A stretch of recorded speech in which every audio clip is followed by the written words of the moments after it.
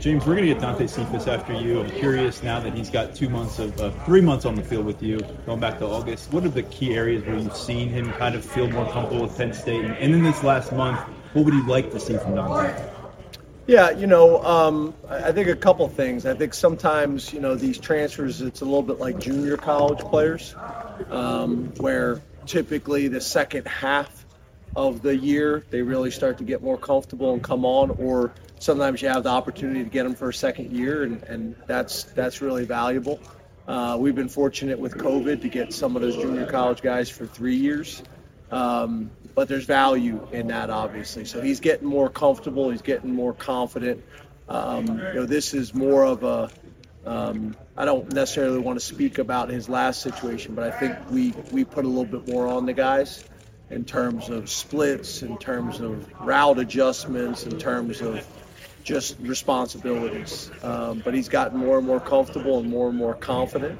As he's gotten more reps and gotten more opportunities. So, that's been a positive. But that's really the biggest thing. He shows flashes that obviously he can do some really good things. It's about the consistency that I keep talking about. We've gotten a chance for quite a few years now to see Talia Tagovailoa. Just curious how you've seen him change and develop as a quarterback and what kind of challenges he presents. March Madness is right around the corner. If you want to win your office pool, you need to stay caught up with all the college basketball action with the Locked On College Basketball Podcast. Every Monday, Andy Patton and Isaac Shade recap the biggest stories in college basketball, keep you up to date on the NCAA tournament bubble, and get you ready for the upcoming week of games. From the Big East to the Mountain West and everywhere in between, Andy and Isaac have college hoops covered on the Locked On College Basketball Podcast. Available on YouTube and wherever you get podcasts. Part of the Locked On Podcast Network. Your team every day.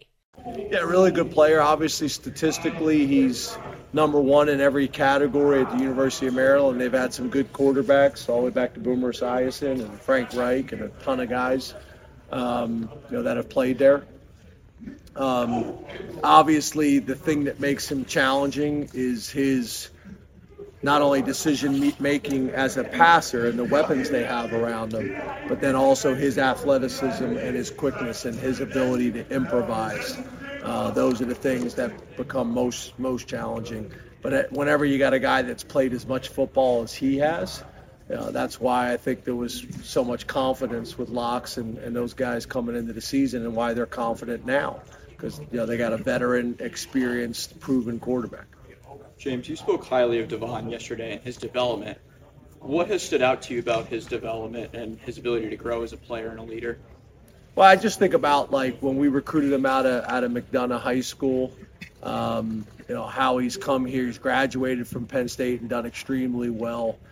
He's really taken advantage of the entire Penn State experience.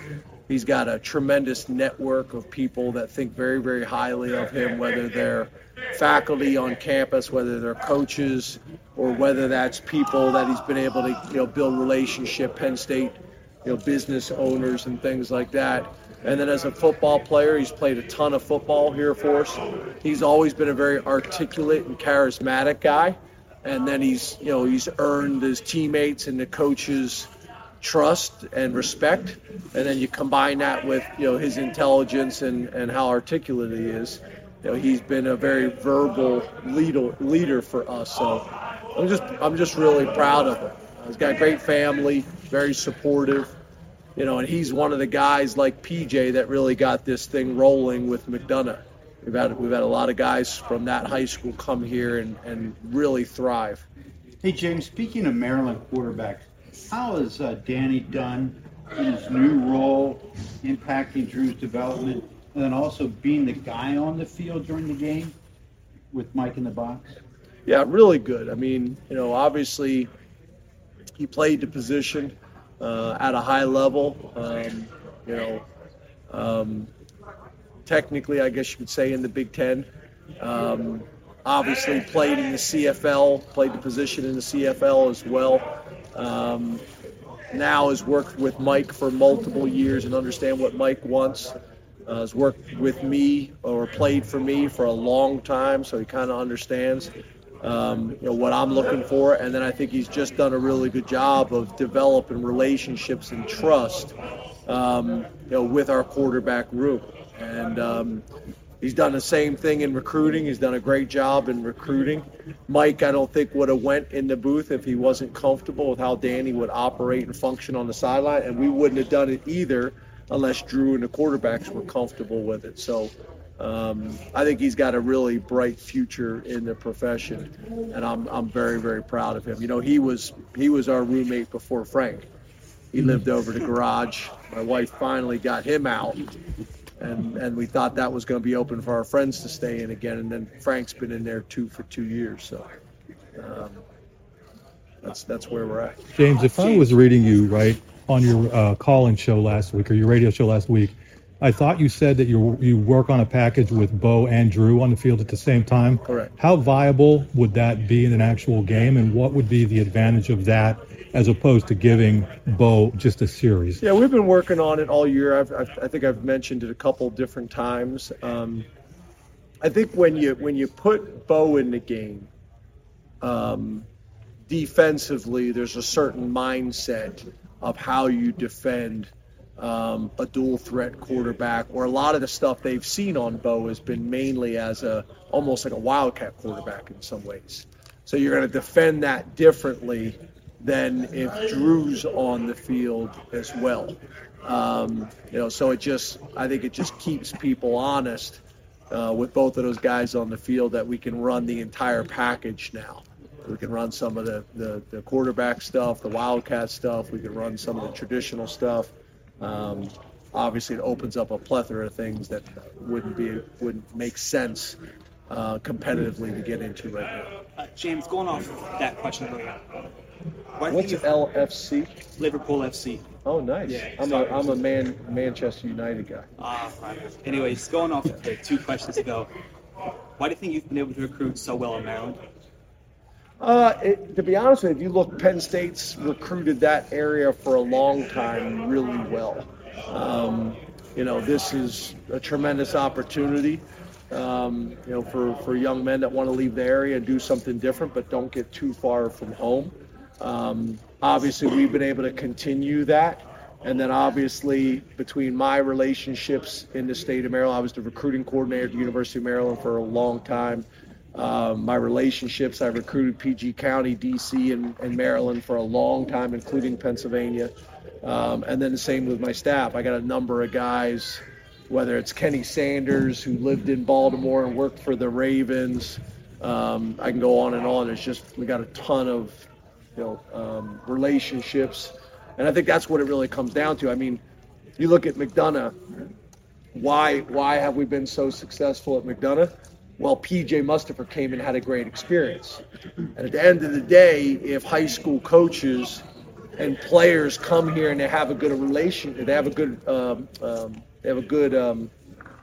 experience, and they tell their buddies that, then it lends to more guys wanting to come. So that's really what it comes down to, is just long, proven relationships. Hey, James, this is do you think you can predict turnovers? Because there's some conversation about turnovers being kind of a random stat, but you've been able to produce them in this defense, and obviously matchup situations specifically with certain teams that are more volatile in that area than others. Do you feel like going into a game, you can predict you might get 1 or 2? No, I wish I could predict that we get 7 each weekend, or I would. I would predict that every week. No, I mean, obviously there's teams where you look and they've done a really good job of protecting the football on tape. There's other teams that you look statistically and they've done a good job of protecting the football, but then you watch the tape and you don't know if necessarily the tape aligns with that. They've just been fortunate. They've gotten away with it. So no, I wouldn't describe it the way you would, but yeah, I think each week you sit here and say, okay, this team, based on the film and the data, shows that there's going to be some opportunities for us to make some plays on the ball, and we need to. But I wouldn't necessarily describe it as predict, if I answered that what you're asking. 2 more. James, this is I'm prefacing this by saying this is a look-ahead question. Which I love. Well, I've learned my lesson. Yeah. When you look at last But here we go again. Both in the context of how it was won and how the previous week went, do you get a sense this week that perhaps the team is galvanized in a way that maybe wasn't there before? Is there any of that happening? I guess where we're different is, and I get it, the fans and the media that cover Penn State football, you're totally focused on us. And I get it, but there's just so many examples. I mean, there's teams that are ranked the number 1, number 2, number 3 team in the country, and they struggle to get a win. And no one kind of talks about that. But when we struggle to get a win or it's not as pretty, then everybody's like, is overly concerned, in my opinion. It's a long season. You're not going to dominate every single week. You got to find ways to win, however you do it. And then you got to learn from the wins, and you got to learn from the challenges, and you got to learn from the setbacks, and be very honest and transparent with yourself and your team. But I also think it's important to put in perspective. Every Sunday, I put up on the PowerPoint slide, I never come in and say it to you guys, because I think if I say those things, it's going to be looked at as a slight to another program, which I don't mean it as. But I think there was 3 programs this week ranked in the top 17 in the country that lost to unranked opponents. And then when we don't play as well people think we should, but still win, I'm not going to get into that. I'm not going to apologize for winning.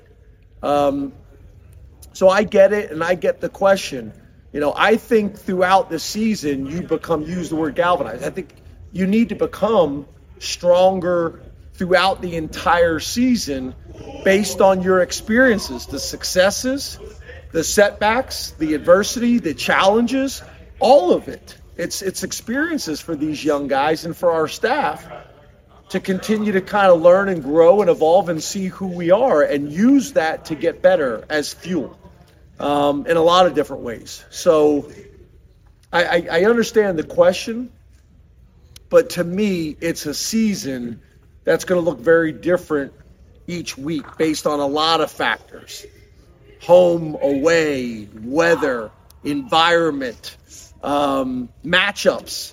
There's going to be a team where you say, on paper, you're supposed to be worse or supposed to be better, and the game doesn't play out that way because you got matchups that are in your favor or not in your favor. So there's just so many things that kind of go into it.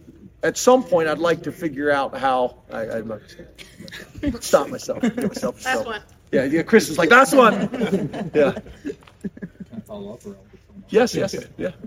I mean, do you get the sense that maybe folks aren't putting things into context? Or you were asked after Saturday about the emotional, physical, mental toll that goes on the players, and you very quickly said people don't care about that. Why don't you think people care about that? Because there's a lot more that goes into the season, kind of as you said. Yeah, I think first of all, again, I don't really want to get into this. Okay. But to try to answer your question the best I possibly can, let's be honest. We all know there's examples. We're going through an example of it right now. As much as at Penn State that we value education, the complete experience, the well-rounded student athletes, the well-rounded individual, society from every direction is telling you that it's win and win at all costs. And that's all that matters. And to be honest with you, you guys see examples of it every single day. And you're a part of it, and I'm a part of it too. It's mixed messages. And as a society, it's become more and more of that. And I mean, there's a ton of examples of it right now. So my point is all that other stuff that you're talking about, is it real? Yes. Does anybody want to hear it from me? No.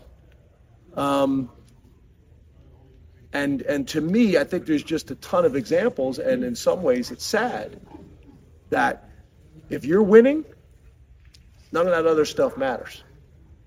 And the opposite is also true.